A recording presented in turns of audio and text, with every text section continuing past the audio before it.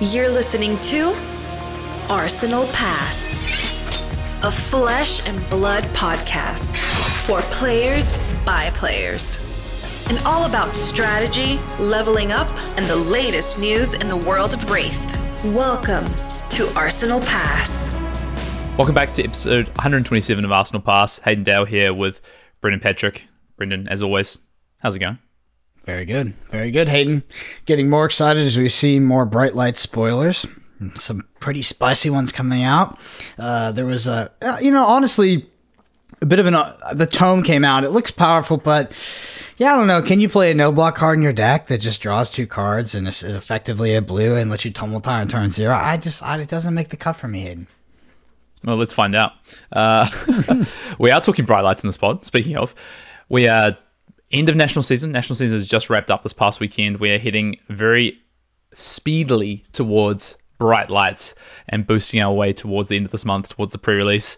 And for this pod, we bring on a guest. We've got Australian national champion Sam Sutherland. He's also the Auckland calling champion, and earlier this year also top-aided Singapore. All 3 in the same year with the same deck. He is a Dash main. He is a mechanologist player, and we wanted to bring Sam on to get the perspective of a mech main as we head towards Bright Lights, to hear all things from why you should play Mechanologist, what are the things you should, be looking to do, or where to start if you want to play Mechanologist for potentially Bright Lights, or maybe even Dash, sort of tickles your fancy. We talk about cards and Bright Lights, things that are exciting us, and or just things Mechanologist and Bright Lights as we head towards this pre-release weekend coming up literally in 2 weeks' time, Brendan. It's crazy to think, Hayden. That's crazy to think. It's coming up fast. Week in Flesh and Blood, I guess. What have you been up to this week? Played any Flesh and Blood or? I've honestly been on a deep dive for Lorcana. I mean, there's not really too many reasons for me to be playing Flesh and Blood until we get more spoilers. We can start trying to break the deck in preparation for the Calling Dallas and, of course, the World Championships. But yeah, I went on a deep dive with Lorcana. I think we talked about this on the pod already. Constructed really good. Seal or starter decks not good, and it has been scalped into literal oblivion. It's scalped into the level where it is like there's local game stores near me selling boxes for $400. Like, you are a crook if you do that. Like, if you're a local game store selling for 4x MSRP, it's just crazy, bro. Yeah, that's a bit sad. You're weak. Yeah, well, I was going to say, no Lorcana available in Australia as far as I'm aware just yet. But, yeah, not in the US either. Not in any country, apparently. Week's been pretty good. I've had a very busy work week, and I've definitely taken a little bit of a step back from Flesh and Blood as we head towards Bright Lights. Although in saying that, I recorded a Draw My Mirror that's going to go up on the channel. We're doing a bit of a new series, which is coming to Arsenal Pass. We're going to try it out, see how we go. We're, I guess, calling it kind of Masterclass series. We're going to take a deck that we know well. We're going to pair it up with a matchup that people want to see, and we're just going to go through how to kind of navigate that matchup and share all the tips and tricks. So the first one's going up this week. It's a Draw My vs. Draw My Mirror, one of my favorite matchups right now. So I also just enjoyed making this video. Other than that, I played a locals on Thursday. Which was good. It was fun. It was nice to play a locals. I haven't been able to do that as much recently, but kind of taking a step back from Flesh and Blood, I guess, testing wise, was enabled me to do that. And then the kind of next couple of weeks is probably going to be a little bit Flesh and Blood light for me as we just kind of take a bit of a breath before Bright Lights, which I'm honestly looking forward to. Preview season is about to start though, so I guess we've already seen some previews, but the full preview season starts next weekend. We have that 3-day kind of preview window again, so we'll see. Yeah, we haven't got a card. Spoilers. If we get one. If we are getting one. We I haven't don't. gotten one so far. Honestly, they can pass us up this time. We're good. After Chains and Mephetis, we peaked. We peaked. Speak for yourself. Scowling Fleshbag. Yeah. And if someone opened the gold foil, they're trying to sell for a lot of money. Yeah, someone actually messaged me and they're like, "Oh, there's gold foil Scowling Fleshbag. Are you going to try and buy one?" I was like, "No, no." Although I do love that card, it's great, but I will not be trying to buy a gold foil. If anyone's in the market for gold foils, though, I can help you out. Hit me up. Just go one cross wrap. Briefly, news. Not too much to talk about this week. The kind of big news is that we've wrapped up Nationals for 2023. So massive congratulations to all the nationals and newly crowned national champions or returning national champions across the globe. There's definitely been multiple two-time national champions crowned over this past weekend. I know, shout out to Gordon in Singapore, went back-to-back, which is amazing. I know as well, and I think Portugal has a back-to-back champion as well as some other countries having multiple-time national champions, so congrats. We've got some, I guess I've already said about the Droma gameplay. We've also got some deck techs that are up on the Arsenal Pass channel. We've got a Kano deck tech that's just gone up with Brendan and Peter for the deck they played at US Nationals. Bit spice in there as well. Definitely check it out. And then as well, we have the Dromai deck tech. And both these decks have full Cybele guides up on the Patreon, which you can check out if you do want to get, Cybele plans, how to play into certain matchups. All that jazz is up there on Patreon. I don't know, Brendan, anything to add in the news? Or anything you want? Nothing to add. Nothing to add to the news. I do want to ask you, though, are you going to buy the round table product if it is reprinted, if key cards are reprinted in Bright Lights? Is that a product you think you're going to consume? So I have two things. Okay. When it comes to the round table. One, I will buy the round table because I want access to this product to introduce my friends to the game. I think I said this on the pod last week. The dual battle thing, whatever it's called.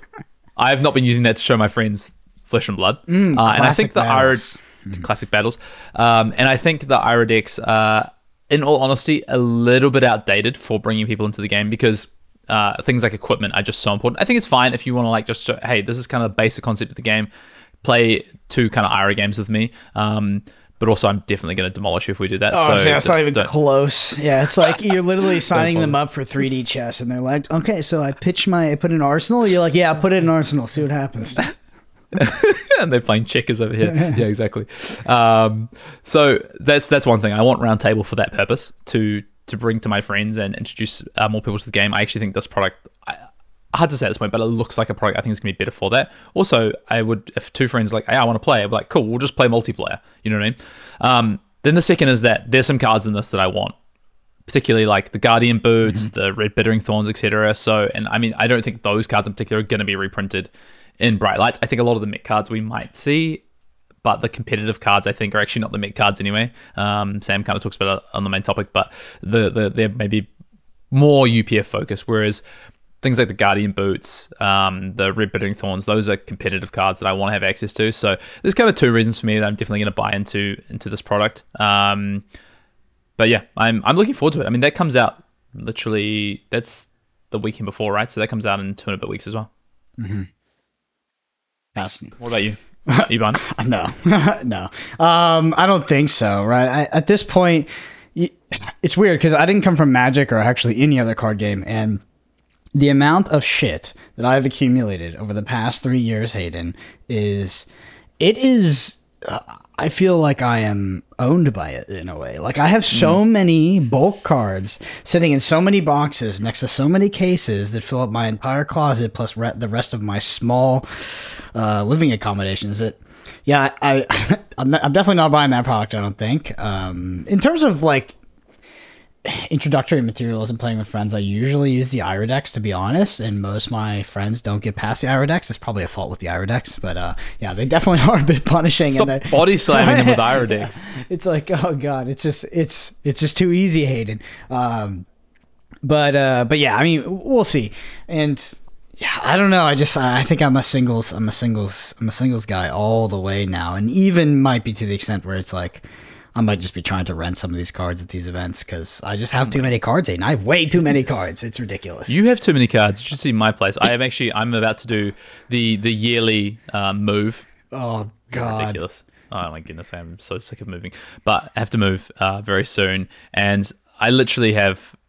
I'm trying to clear out. I'm going to start to clear out some bulk because I have like a wardrobe full of cards at this point, which is just ridiculous. I've been sorting through stuff, so I feel you. But I want this product regardless, and I think the box looks cool as well. So I'm stuck with that. Okay. Anyway, no Commander Cookout question this week because we have a great main topic pod with Sam where we pepper him with a lot of questions. So he's our Commander Cookout this week. If you do want your questions in for the Commander Cookout, though, you can definitely do so. We have some spots opening up over the next few months before the end of the year for some questions. So if you want to get them in, you can drop them in the YouTube comments below. Let us know that it is a Commander Cookout question. You can email us at arsenalpassfab@gmail.com, tweet at us, DM us on X if you want to.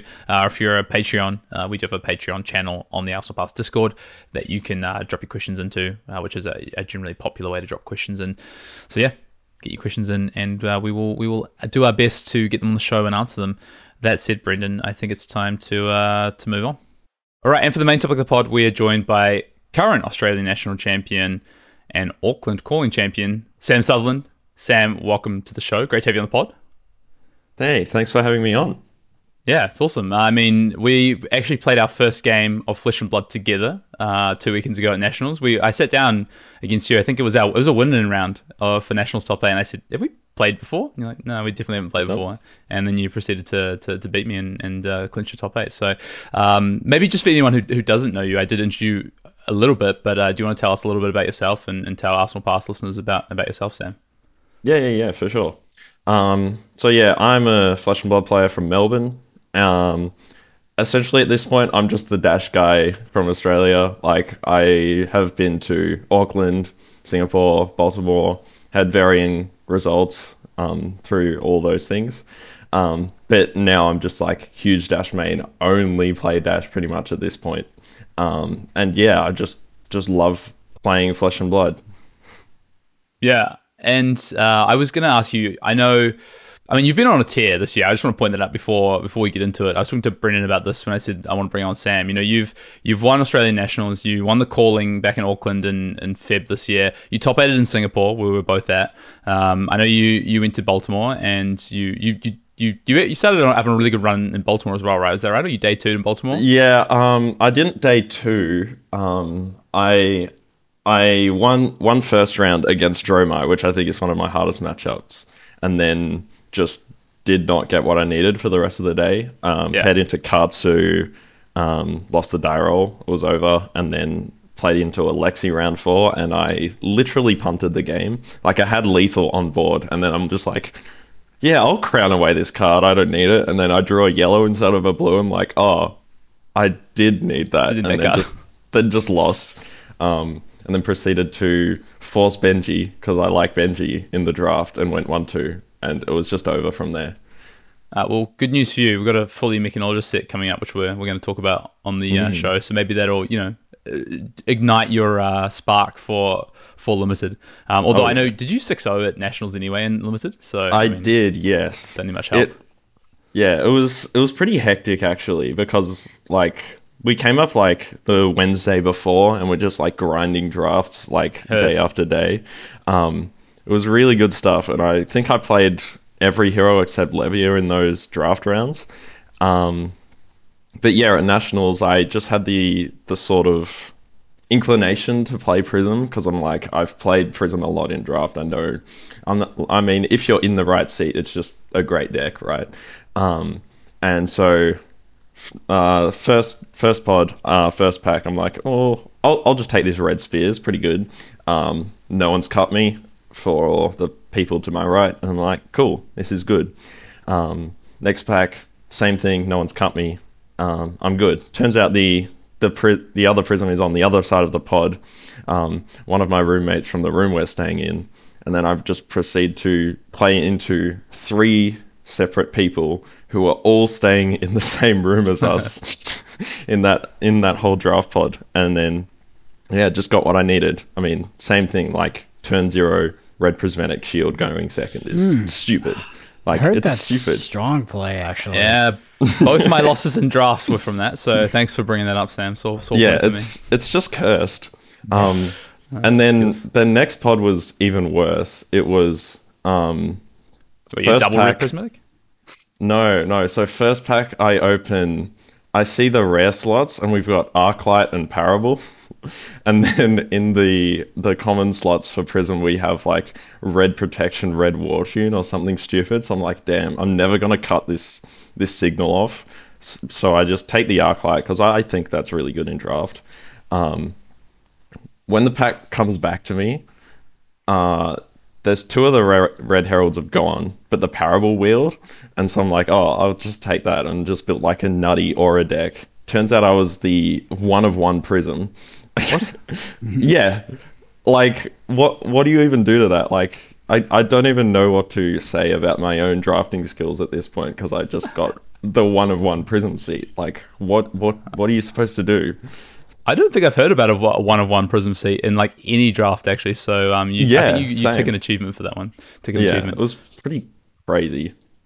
I want to ask about Dash to start off with, learn more, but more about you. Why Dash? Why is it that you are the Dash guy? Why is it that you've kind of mained Dash for? I mean, I've never seen you personally play another deck. So what is it that's so special about Dash for you? The reason I like Dash is because of really how flexible it is. You have these two super polarizing, like super differing game plans, I should say. And one you would play into the more slower matchups, and one you would play into the faster matchups. And I mean, everyone knows this. You boost into super aggressive matchups, burn your whole deck away, but deal enough damage to kill them before the end of the game. And then same thing against the sort of slower Guardian matchups. You are just blocking out, setting up your items, and then killing them at the end of the game with all the blues that you pitched earlier in the game. And I just really liked that, both for just to experience both of those game plans and test my skills in both of those ways, but also because over the course of a long tournament, like, you're going to have a lot of matches that go super quickly. So you have that time to just step away from the game, chill out, chat with your friends, etc., and then go back into it. But every once in a while, you have that really long grindy game. And if every match of the tournament is a super long grindy game, it feels terrible. But if that just one sprinkled in there after every few rounds, it feels great, because you really get to test your skills in that and then go back to Ooga Booga Boost, and it's great. That was... Britton, wasn't that a theory in playing Briar at Lille, except that we just all played aggro mirrors and never got to play against an Oldham? Yes, well, I mean, you got to play aggro mirrors. I got to play Ice Lexi, which was not a popular deck back thing, and then Kano, which is just, I mean, fantastic. Now, day 2, we got to play a lot of aggro mirrors. But so I want to ask you, do you think that Dash is the best deck, or were you choosing to play this deck and maybe make a suboptimal choice away from playing, what is lauded as the best deck, Lexi, in order to be on a deck that you enjoy more and that you feel that you have more agency with? Or conversely, do you think that Dash is the best deck in the format?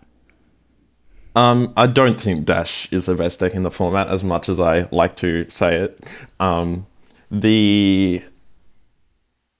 The deck is, I mean, it's super flexible, and I do want to dispel the argument that I think you're making like a suboptimal choice by taking a deck that isn't the best deck. I will perform better on a deck that I have played inside and out, day in, day out for eternity, essentially, than if I were to switch to Lexi, for example. I'm sure I could do reasonably well on Lexi, but I think this game really, really rewards specialists, and there's no reason not to take the deck you're good at unless it is actively a bad choice in the meta, which I think only applies to Arachne and Riptide at this stage. Like, every other deck, you can pull off some stuff with it, and there is not a huge reason not to be playing those if you're ultra experienced on them. Could you help shine some light on why Dash seems to be this deck that is never put at the top of tier lists, or even in the second category usually? Maybe it sneaks up there, but then somehow continually just wins events, right? We talked about Pro Tour Baltimore. Maybe didn't have the performance you're looking for there, but the calling after Pro Tour Baltimore is won by Dash. You've seen multiple sort of good performances with the deck, now winning the national championship. What is it about Dash that allows it to be this dark horse that nobody respects and then randomly I say randomly, but obviously not random, wins an entire tournament? And it seems to be happening consistently. And even after 1 to 2 years of retrospection, looking at this same pattern reoccur, we still aren't talking about Dash in the way I believe we should be if we were looking at it on raw data. What do you think it is about this deck that allows it to do that, and why it seems to be missed by the majority of the community? I think it's very simple, actually. I think the deck is deceptively difficult to play. The way you should play Dash into an aggressive matchup seems very straightforward. It's simply you're just going to be attacking lots of attacks on the chain, finish on a pistol. But there's a lot more math involved than you can really give it credit for on first glance. For example, choosing when to utilize Foundry Heart for that extra resource against a matchup like Fi, you pretty much can just do that every turn. It doesn't matter. The game will not go long enough to the point where that matters. Against anything else, you should not be Foundry Hearting every turn, or at least aiming to be. And the reason for that is if you run out of cards before you've dealt enough damage to kill the opponent, you will just lose.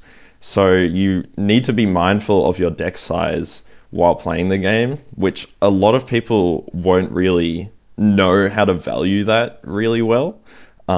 Because, like, 2 cards out of deck, for example, what does that equate to in terms of points of value in a tempo game? Like, it means nothing on a first glance, but it's something that you need to be aware of, and it's something that you need to know will affect your long-term game plan depending on how much they're blocking. And so you need to be ensuring you understand how much damage you've dealt or leaked through their blocks over the course of their game. And if they're just taking everything, it's fine, just go for it. But you do have times when you need to slow down because they're just blocking more than realistically they either should be, or maybe that's their game plan, maybe they just want to block you out. And really clicking into what their game plan is from the start of the game is something that I've found early Dash players or new Dash players just don't understand. You play into like a Reiner and you just boost, and then you lose because they blocked you for the whole game, and then the turn you gave them the off turn, they like smashed all your items because of Arg Smash, and it's like, oh, I guess I lost and dealt like 8 damage over the course of the game, but at least I had tempo. How much do you value presenting your opponent with the question of what strategy you might implement in a certain game? So Dash is able to sort of pivot to both the aggro and the longer term long game strategies. How much of an impact do you think that has on your opponent? I think realistically, in terms of the 2 super different game plans, your opponent should know what you are going to present into them. There are not a whole lot of matchups where there's a middle ground. There's a few, but realistically, if you're playing against a Guardian or an Assassin or Dorinthia, you're going to be presenting the Diriax, the pistol package, etc. And they should just know that's what your game plan is going to be. And conversely, against most of the other matchups, they should know that you are presenting the aggressive package. Otherwise, you're just not going to keep up with the damage they're outputting, and so you'll just lose.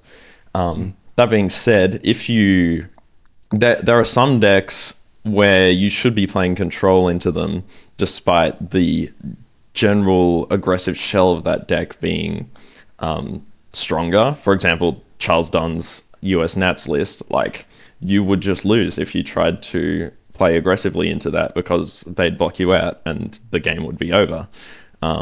So if I played that sort of deck in a Swiss round, I would get absolutely flattened by it. But if I did so in a top 8 cut with open deck lists, etc., I would absolutely flatten it. Like, there are times when you can be caught off guard by that, and there are times when if your opponent isn't experienced enough, they can get caught out by you.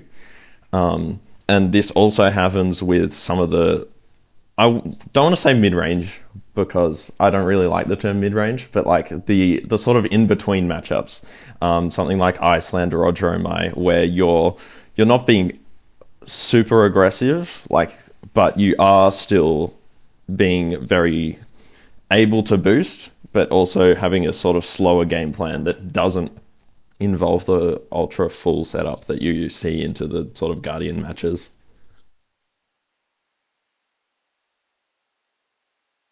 I want to ask you, at least from the top, a sort of historical, age-old question now in Flesh and Blood that becomes more and more relevant, which is it better to be a jack of all trades, so play every single hero, try to know them to, I guess, some Pareto level, 80-20 proficiency, or is it better to hone in on a specific hero and truly specialize in it? You being on one end of that spectrum, what is your thoughts on the question itself? What do you think is a better strategy to implement when trying to see success at events in Flesh and Blood? Yeah, I see huge merit to both sides of things, right? And I think what it mostly comes down to is time and commitment. I think that if you have 1 million hours each week and you're going to go to 9 armories every week and play in between those armories for 5 hours testing, etc., you should play every deck in the format. Like, why not, right? You've got the time to do that. As someone who plays a lot of armories, I probably could do that if I wanted to, but in the beginning, when I was just starting Flesh and Blood, I was always just playing the one deck. And what that meant for me personally was that I was able to figure out the game plans into every specific matchup myself. And doing that just at a relatively slow pace, right? Just working out every time I face them. Like, let's say in Azuri, I need to work out how I need to beat Azuri. Every time I face an Azuri, I'm going to slightly alter my game plan, try and work out what works best into that matchup. And then at the end of the game, ask the opponent, hey, what did this feel like? How could I have done this better? Etc., etc. And just taking the time to hone those game plans over time really rewarded me as a specialist. And I think that is how a lot of Flesh and Blood players should be playing. I don't think there are a lot of people who can get the value out of playing a lot of different decks. And that's why I really feel like being a specialist in your class can be super rewarding. You see it a lot here in Australia with Farhad making finals with me, and then Patrick Watt on Rhinar taking out the PTI event the weekend before Nationals. Like, no one expects a Rhinar, and yet he's just so incredibly good at that deck. There's no reason for him to play something else at this point. So yeah, I'm really of the belief that on default, I reckon you should be aiming to be a specialist in a class. Mm-hmm. I've definitely countered to Pat before that I thought in certain metas where Rhinar has been pretty poor, I would say, if he played a different deck, he would probably do he's a great player, just a great Flesh and Blood player. So sometimes I'm like, yeah, I agree. He's just like specialist in this hero, and he takes his Rhinar out, he wins the PTI event. Pretty reasonable meta for Rhinar at times. And then other times I'm like, dude, I feel like you're hamstringing yourself here. I feel like you could be, you're like making a harder go of it than if you just picked up a different deck in this situation. But I kind of agree. I kind of agree. I also kind of agree with that sentiment as well. There have been times where I think he's also been able to do better on another deck. But I think Rhinar falls into the spot of, I think it is almost at the bottom of the tiers of like where a deck should be. Like Riptide and Arachne, just like the bottom. And we have an Arachne like main in our locals, Aiden. He's absolutely great, just incredible at that deck. But every time I pair into him, I'm just like, I'm sorry, dude. And he's just like, screw you, man. And then I just set up my items and have blocked out and have 30 life. And I'm like, I'm sorry, but this is just how the deck plays. But yeah, like those sorts of players could potentially do better in the current meta switching to Lexi, or in any particular meta switching to the best deck. But that being said, they have that sort of unique experience with their specific deck that no one else will have, and there'll be a time where that will come in handy for them, and there'll be a meta where they'll be like, oh, Arachne is the choice. That being said, I can't see that happening for a little while. But there will be a time for sure. Yeah. No, I think, Brendan, we've kind of said before, like we fall somewhere in between that camp of like we don't think that trying to learn every hero is really that reasonable. Like it's pretty difficult to do, but potentially somewhere between kind of mastering one and mastering a couple has been kind of where we've landed. And I know kind of the way that I've generally approached competitive seasons especially is to like come into a new meta or what's perceived to be a new meta, maybe because of Living Legend or because of a new set, and then be like, okay, like what is the hero that I think has the best angle of attack, and then like learn that hero like in depth and generally play that hero for that season, and potentially in different seasons as well if it's still going to continue to be a great hero or not be Living Legend or whatever it is. So I think like there's so much reward to mastering, especially, and I want to point this out, especially a hero like Dash, I think, where you have a spectrum of playable game plans. Like you can go from one of the best aggressive decks to one of the best control decks, depending on what you put in your 80 cards. So yeah, I agree. Yeah, which is for sure a bit of a dichotomy to Kano Rush, which only has sort of the one game plan, right? Because that's also a specialist deck, but it's not nearly as modular and dynamic as something like Dash, right? It kind of just does its thing, and if it's in a hostile environment, it's pretty unlikely you'll see success with that deck. You mentioned a few times armories and going to locals.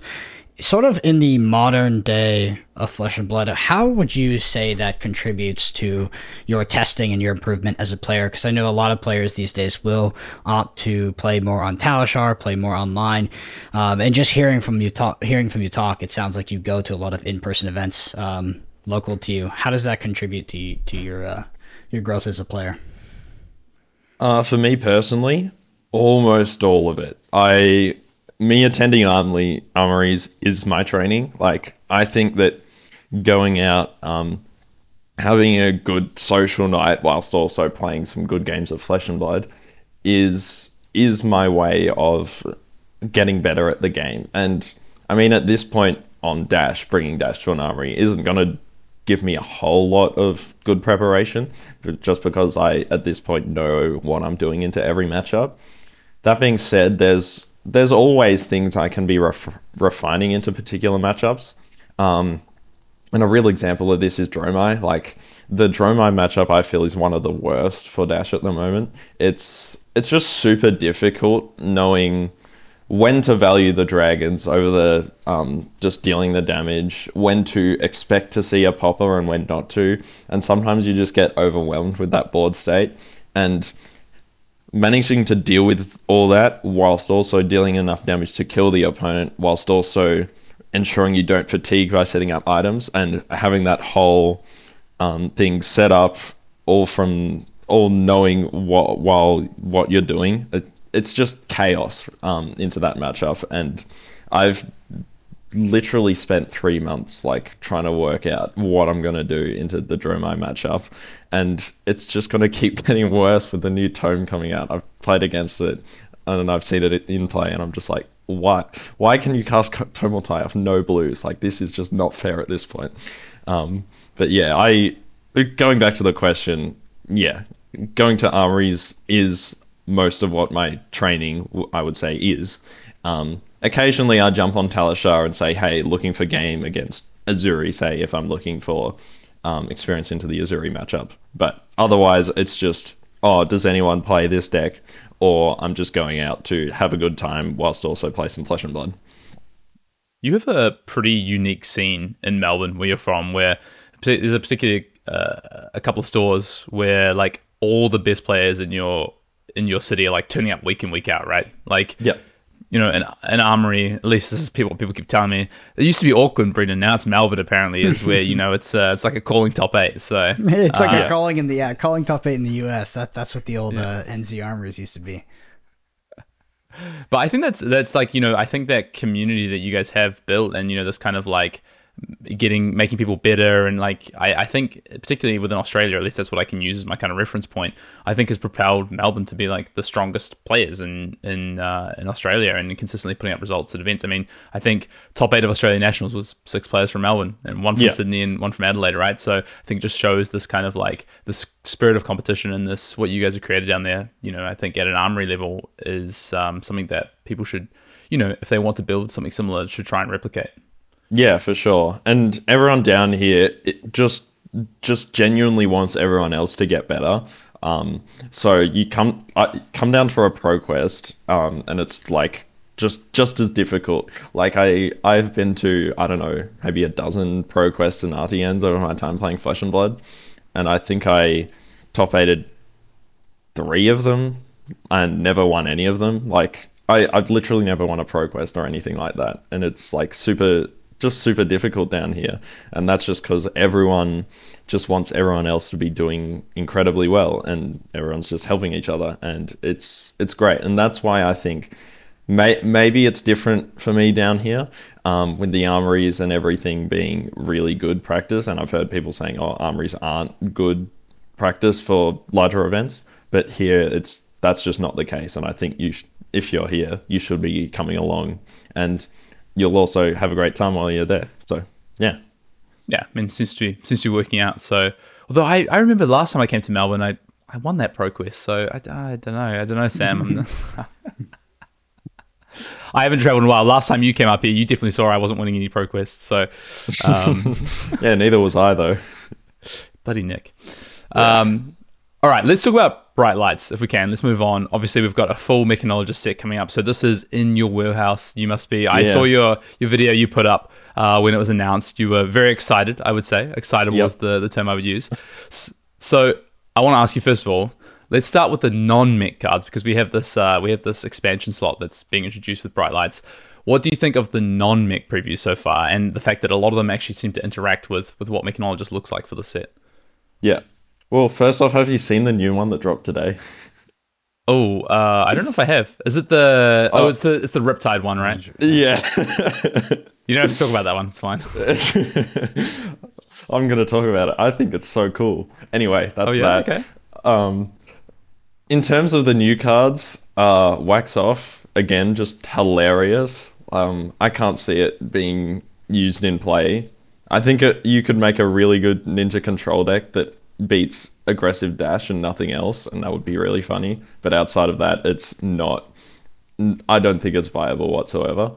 The Brute one is interesting because it destroys items, but it doesn't block, meaning that if you're playing Rhinar, for example, you would prefer just the card that destroys items and does block, so you can block them out.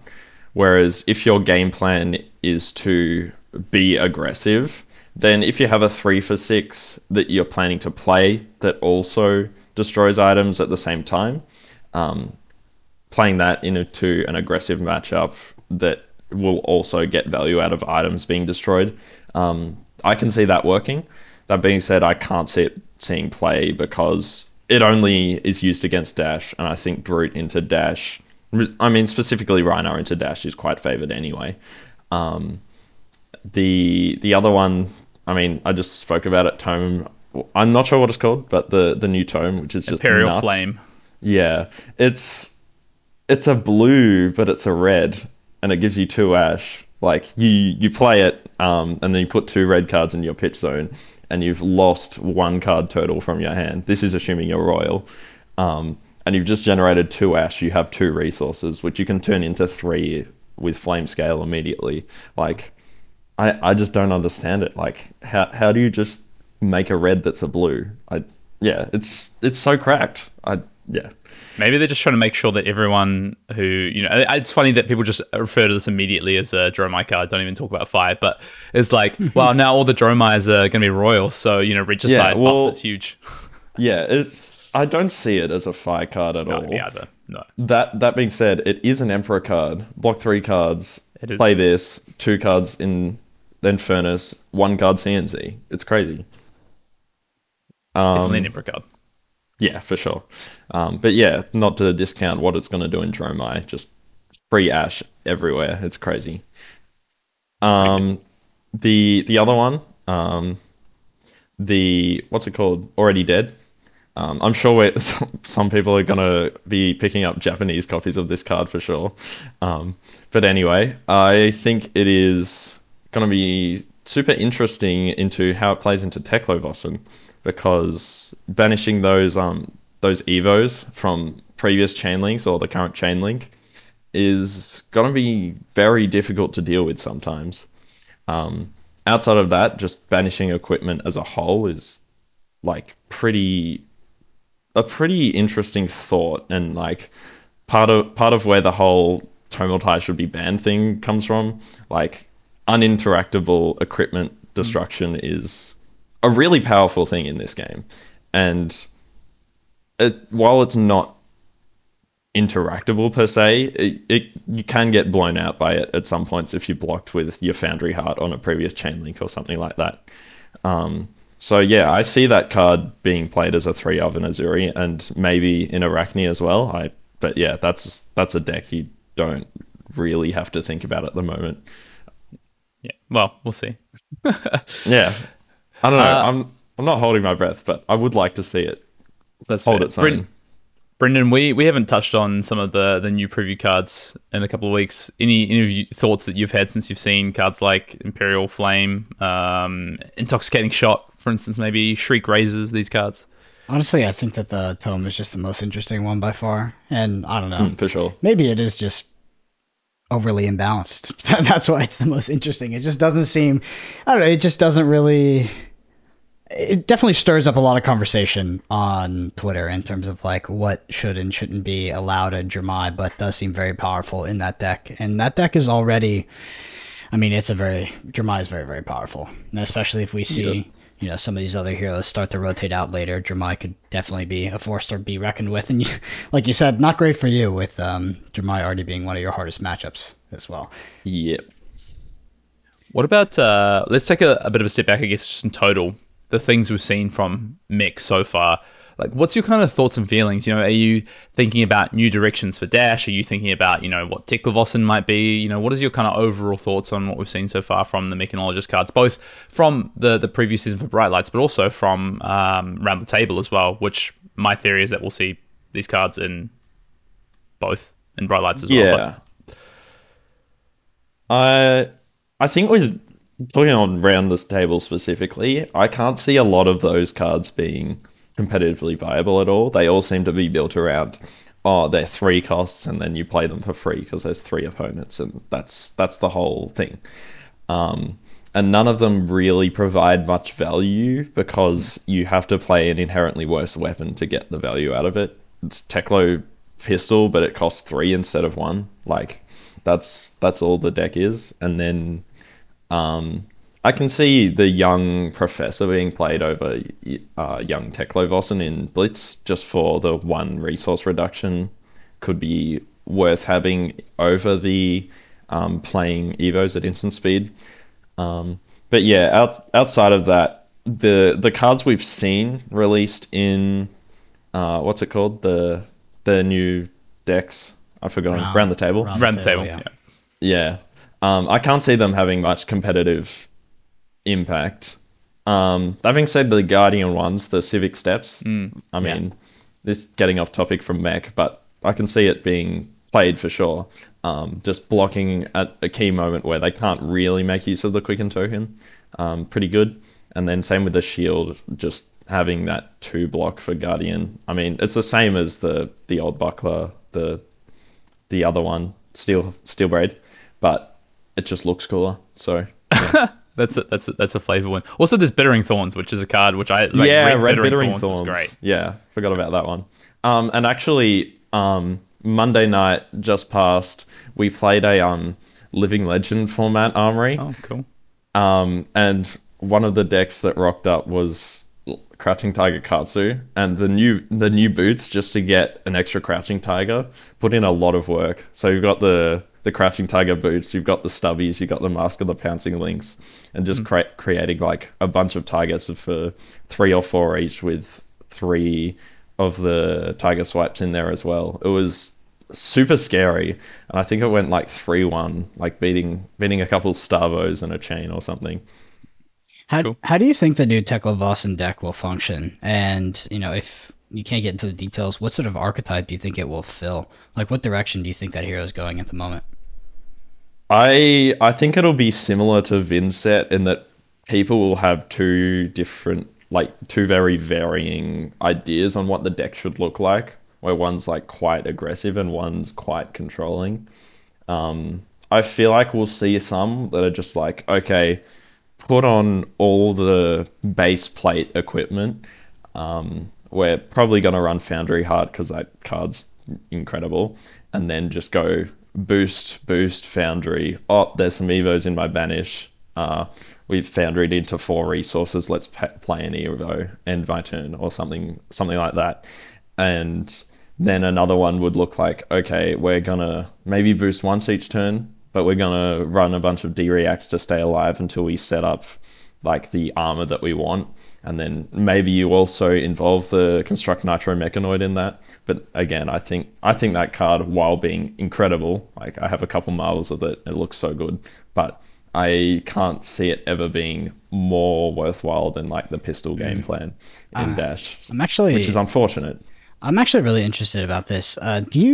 Because of how Mechanologist is currently structured, are you a Mechanologist specialist or are you a Dash specialist? And are you excited to potentially branch out to other heroes in that class with this new set? Because, they could be miles different from how Dash functions and plays. For sure. What are you sort of anticipating? I mean, at this point, I can't say I'm anything other than just a Dash specialist, right? Like, we don't know enough about the card pool or even the heroes. Like, there's one hero we don't even know what's going to be, maybe even 2, right? So we can't even tell what it's going to look like. But it's pretty certain they're still going to use boost cards because you need to be able to get those Evos in Vanish. You need to be able to boost for the boost hero. As for the item hero, can't say really.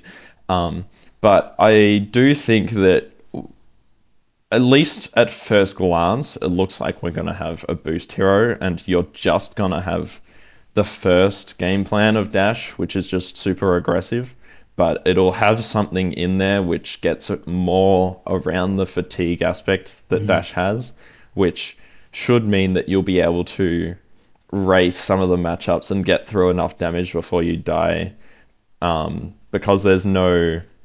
I mean, Briar's not going to be in, so there's going to be no Crown of Seeds, ultra defensive builds like that. The closest you'll have is like Bravo.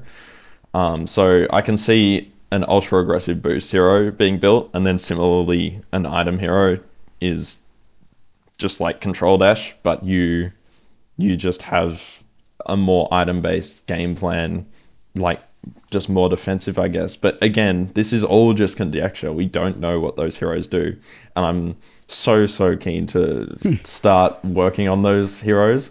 I kind of have a bit of a dream of bringing Tekla-Vossen to Taipei like the weekend after the release. I can't see it being realized, to be honest. I think we'd have to work out something pretty nutty in that time to make it viable into the top decks of the format. But I'm gonna give it my best shot for sure.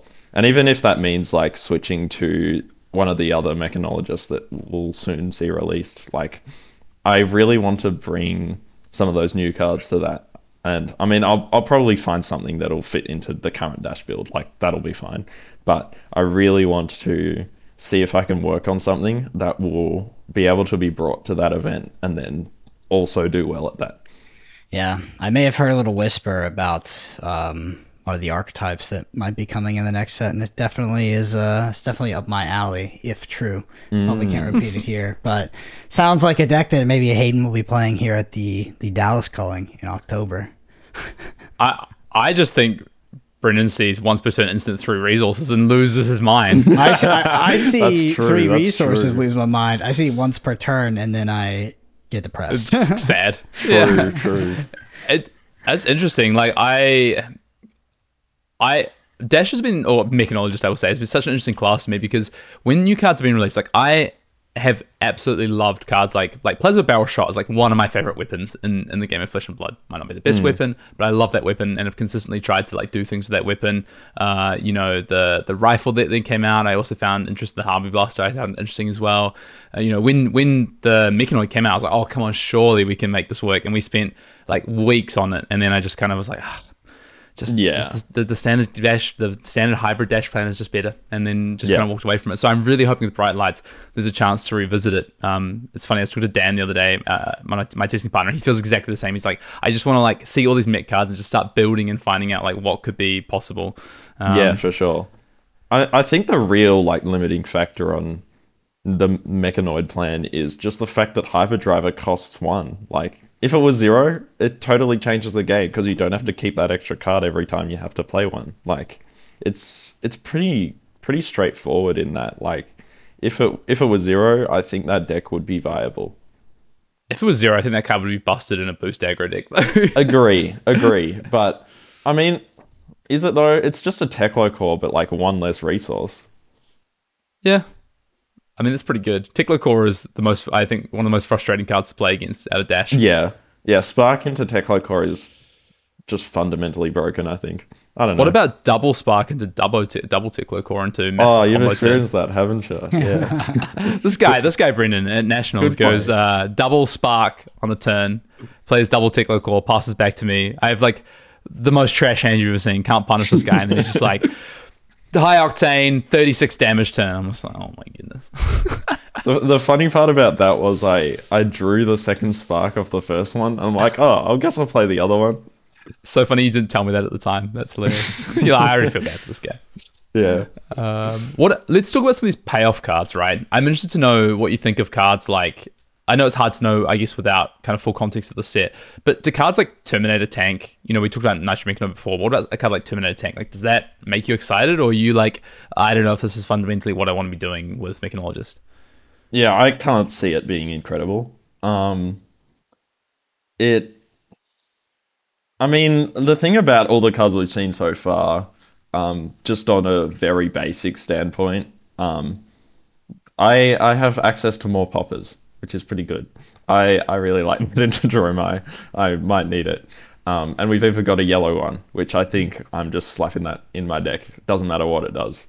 But yeah, outside of that, it seems like they're really building towards a slower play style. Maybe like play 1 card each turn, or your turns are going to look like block, set up an Evo, pass, or something like that.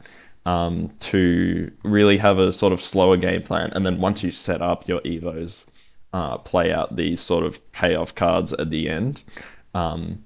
Again, still off just like 2 card hands and that sort of thing, like Bullander sort of style plays at near the end of the game. And I mean, it's fine.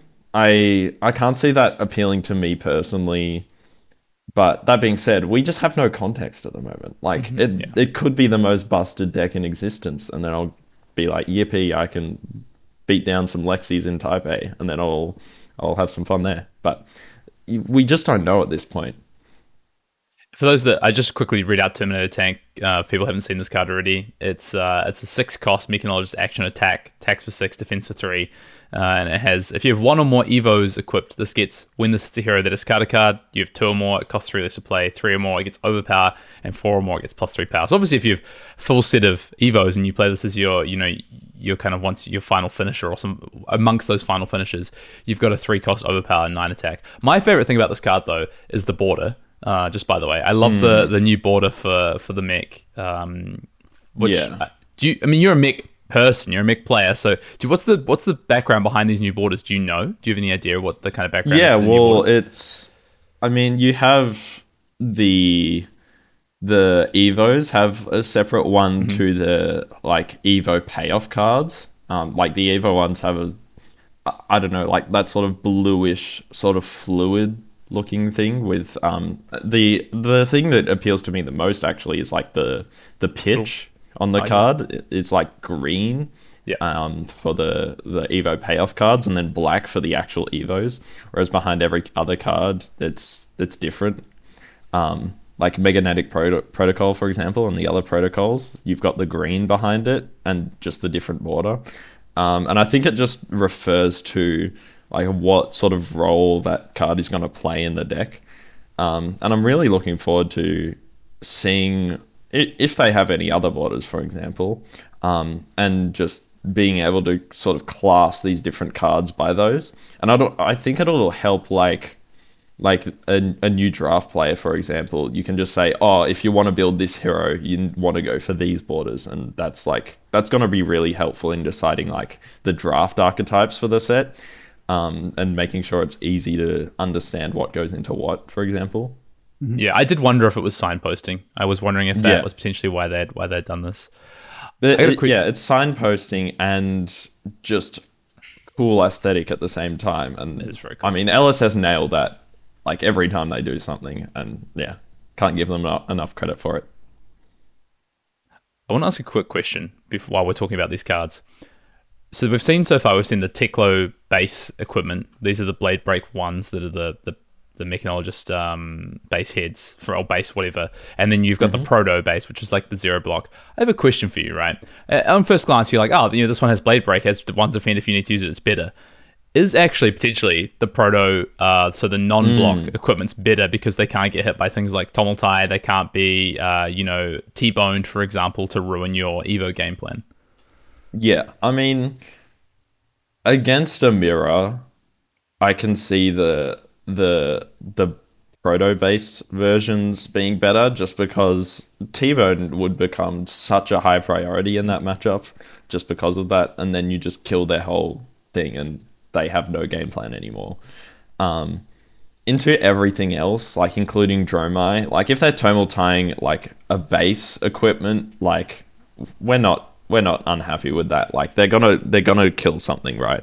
So it's whatever. Like I know they can't destroy the ones that don't have a block value, but if they're going for a base equipment instead of something else, like you're probably going to have an Evo or like your Foundry Heart. I genuinely can't see Foundry Heart not being played. Yeah, me either.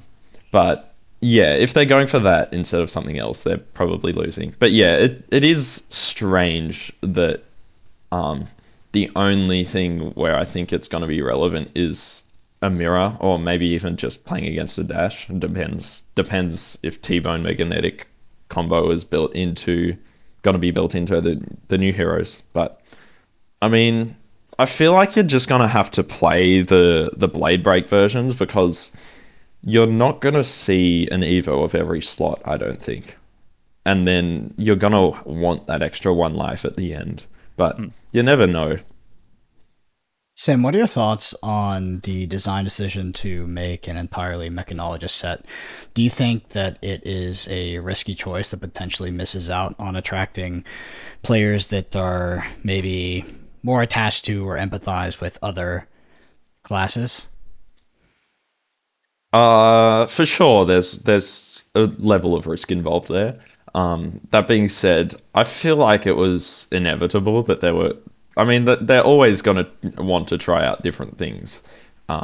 We've seen it in Outsiders where they were like, yeah, let's just put in 6 heroes instead of 3 or 4. And it turned out pretty well, I think. So I'm excited for it. Like, even if I wasn't a mechanologist like fan, I would actively be very interested in, say, an all ninja set or an all assassin set or something like that, because of just how it's interesting to see what the draft dynamic is going to look like because of that set. And I'm honestly super excited for it because, I mean, so far, all the mechanologist cards block for 3 or block for 0. There's some new Evos which block for 2 now. But it's going to be interesting to see if they want to change that sort of that notion that we've already had built into our class. And if they change that purely for the draft format, because a draft format where every card is playable and every card blocks 3 has to be a pretty high power format. And the way they make that format playable, and especially a format with the boost keyword, like fatigue is going to be even more of a relevant factor in set like this, and giving every class the ability to block 3 with every card, like it means that there's gonna have to be some way to push through that damage. And so I think the draft format is going to be very skill intensive because you need to be able to have that way to push through damage in the game. Mm-hmm. Yeah, I'm really interested to see the draft format as well. I know, some people do have people that do take issue with Flesh and Blood's current draft formats will often critique the class-oriented design as being a bit too on rails and not forgiving enough to switch into, potentially pivot based off signals, etc. And this is a set where you will likely have the most agency to sort of draft your deck for sure. as you progress. I do also wonder about fatigue. I do wonder about fatigue, but they must have kept that in mind, right? Because we've come off of multiple formats where playing more than 30 cards in your deck has been correct, and it's in retrospect, looking back, that has probably been a correct for a lot of formats. And yeah, I mean, in this one, it might be. It's definitely a posing risk that we can kind of see on the horizon. If they haven't looked at it, there's bigger concerns, I think. Yeah, than just it being a mix hit. All right, Sam, I want to kind of close out with some I guess quick fire questions and some things that maybe you can impart some of your vast mechanologist and Dash knowledge to our listeners. So my first question for you is, why is mech a class people should play? Just kind of, maybe 15, 30 second kind of sell it to people on why mech's a class they should play. Yeah, for sure. I mean, there's a few reasons. I mean, I mentioned them at the start. It's flexible. You have the 2 game plans, and it's simple. You have, if you're playing aggressively, the cards just do what they say they do. Like 0 to 60, cost 0, attacks for 4, go again.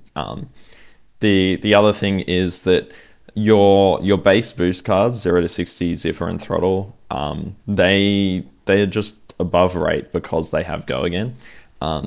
Essentially, how I tend to rate mechanologist cards is I increase their cost by 1 and then increase their attack by 2, because if you're playing out a turn and it looks like Throttle into Pistol, you're going to pitch a card for the Throttle, and you're going to spend your action point on a Pistol, and the Pistol is really good value because, I mean, 1 for 2 on a weapon is really good. And there's a reason that cards like High Octane are good in the deck. It's because you get to use that value again and again over the course of a turn. So really being able to understand where to spend that action point, either on a Spark of Genius or an item or that pistol shot at the end of turn, is one of the things that makes Dash good, and one of the things that makes Dash deceptively difficult to play. Because if you don't end up shooting that pistol at the end of the turn and you just leave the turn with an action point or an unboosted attack at the end of a chain, you've kind of just lost 2 points of value there. So just having that at the end of the turn and having the above rate attacks that have go again is a reason to play Dash. The other thing is the payoff cards for Dash specifically, such as High Octane and Maximum Velocity. They're just great cards to play. And I've heard a lot of people say oh, you shouldn't be putting Velocity in Arsenal if you don't have Crown of Providence. And I'm just nah, slap that shit in there. It's fine. It's fine. You're going to get it off. It's fine. And 90% of games I put it in Arsenal. I play it. You should have a good idea of it. And when it will be playable. And if you're putting it in there at 2 life, you're obviously not going to play it. But it is a good card, and Crown of Providence just makes it an even better card. So I reckon if you're not playing 3 off, you're playing it wrong, to be honest. Dude, I got griefed when I first did a deck tech for Dash. So I considered playing Dash for PT1. I put a lot of time into that deck. I played so much of it, and people were like, "Can't believe you play Maximum Velocity. The card's unplayable. It's trash and all this." It was just, oh man. Yeah, it's crazy. And I mean, I was playing against a local, Matt Clark, and he's on Bolton, and he's playing the new Bolton, Raiden, all the new Quicken charge cards, etc. And he's feeling pretty confident into the matchup, because he should be, because most of my cards are attacks that buff his stuff. And my deck, I am very happy to block a lot of the time, because they all block for 3. So when I draw a bad hand, I just have to block with it. And he's feeling pretty confident, and I put a card into Arsenal, and he doesn't know it, but it's velocity.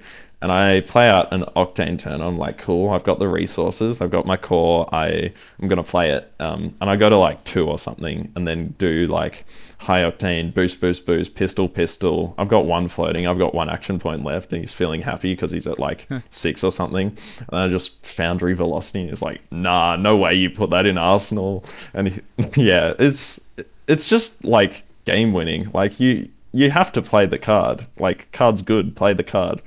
I don't know. 2 card 10, Yeah. man. It's pretty hard to pass up. Yeah, Speaking for of sure. speaking of griefing yourself and playing Bolton at Nationals for some reason,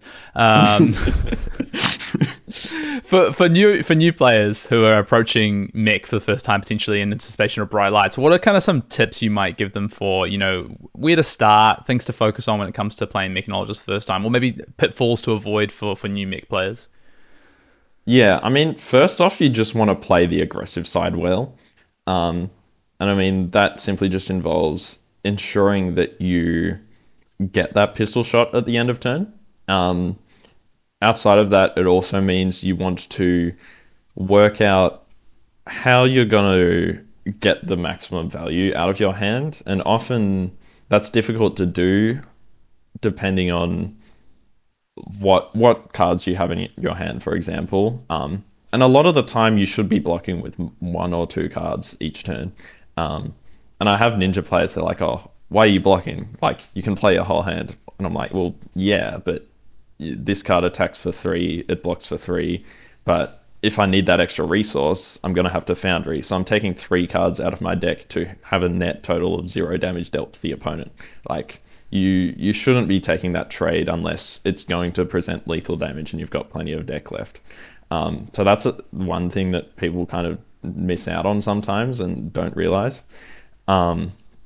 The other thing is then you're going to have to work out how the control package plays, and it's very different. It's very reactive in that you need to have a good idea of what your opponent's doing.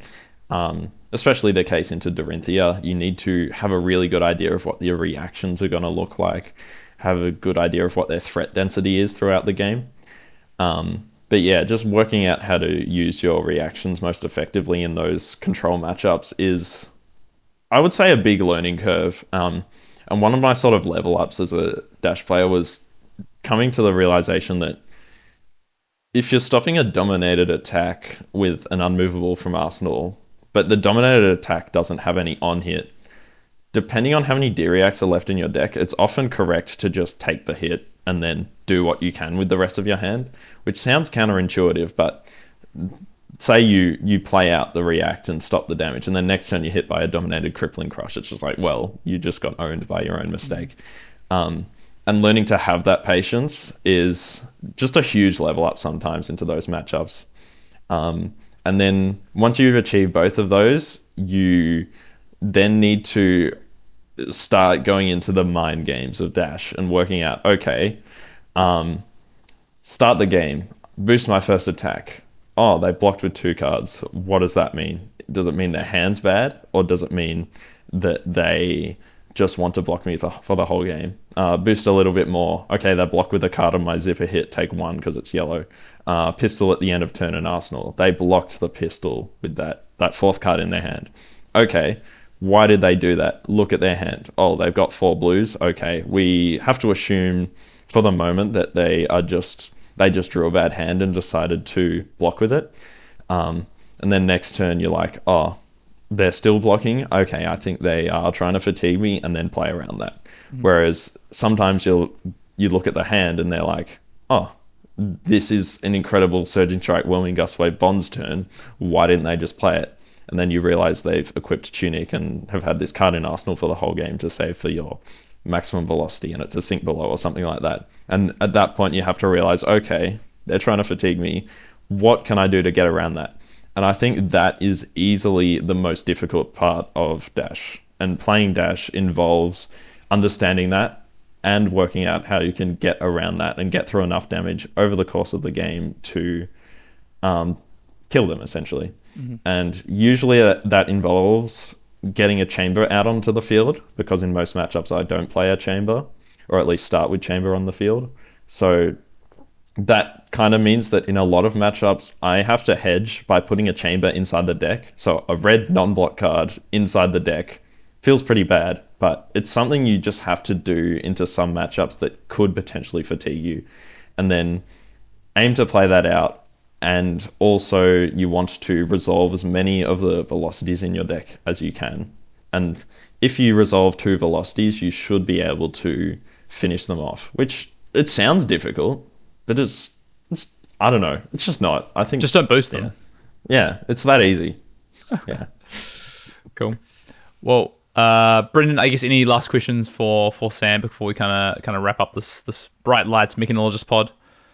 I mean, I think it's a good pitch for playing Dash. I mean, I am just eternally fascinated with the performance of specialists in Flesh and Blood, despite how loud the talk in regards to the meta can be. Right, it sort of drowns out everything else. As these are the decks, this is the best deck, etc., etc.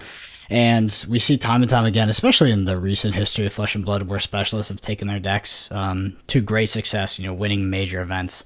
And I think that's just a testament to the balance of the game right now and just how healthy it is. So, yeah, honestly, no more questions from me, but I think that it was a great explanation on one of the heroes that is definitely, it's evasive for me. It's not a hero that I've put much time into or considered since Crucible of War, but it has been consistently racking up win after win. I mean, you talked about bringing it to PT1, Hayden.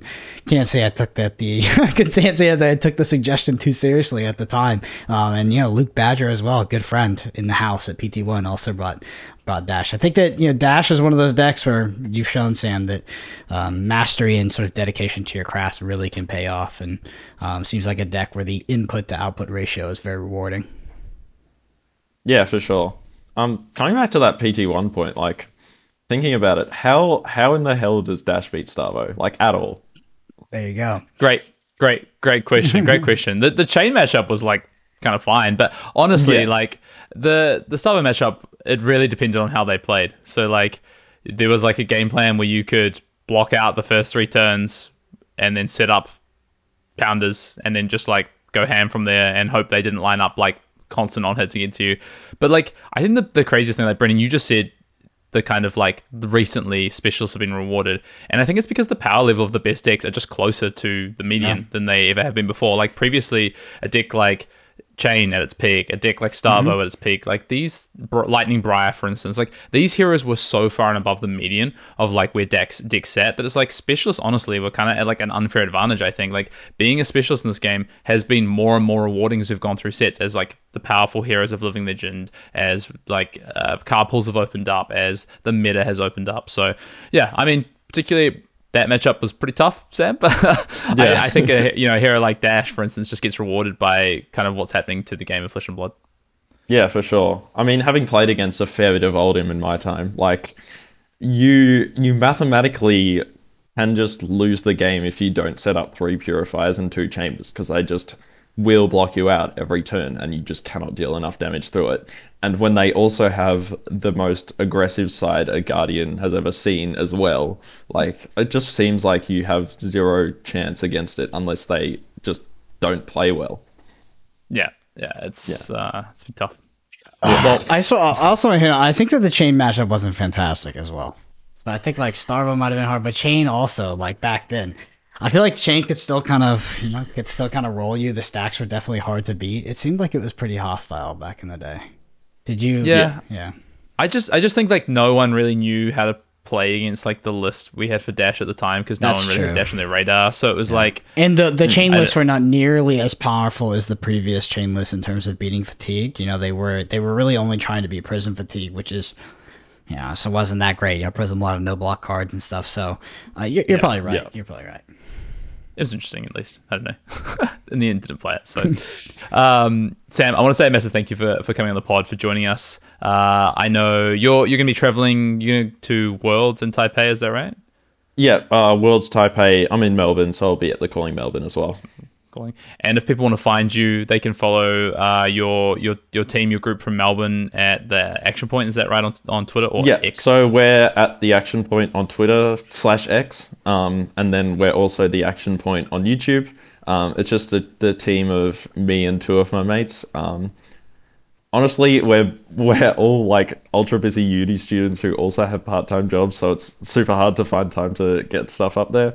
But yeah, we're aiming to increase the amount of stuff we're doing on there and really just sort of bring to light what we're sort of doing with Flesh and Blood in Melbourne. So yeah, feel free to follow us over there. Cool. Awesome. All right, Sam. Yeah, and Sam. if you want to find, Brendan, I almost took your role. Sorry. No, you go. Holding on by a thread over here. Yeah. There's a video version of this on YouTube at youtube.com/ArsenalPass. Speaking of X, I'm at Brendan APG. Hayden's at Fien_Dale. Sam is once again at the Action Point. You can follow us on there. If you wanna help with the podcast, you're a fan of the podcast, you enjoyed this episode, the number one thing you can do is leave us a review. You can do that on Apple Podcasts or Spotify. Got that mixed up. And of course, big shout out to all the Arsenal Pass patrons, new and old. You help us do what we do. Thank you all so much for listening. We'll see you next week. See you later.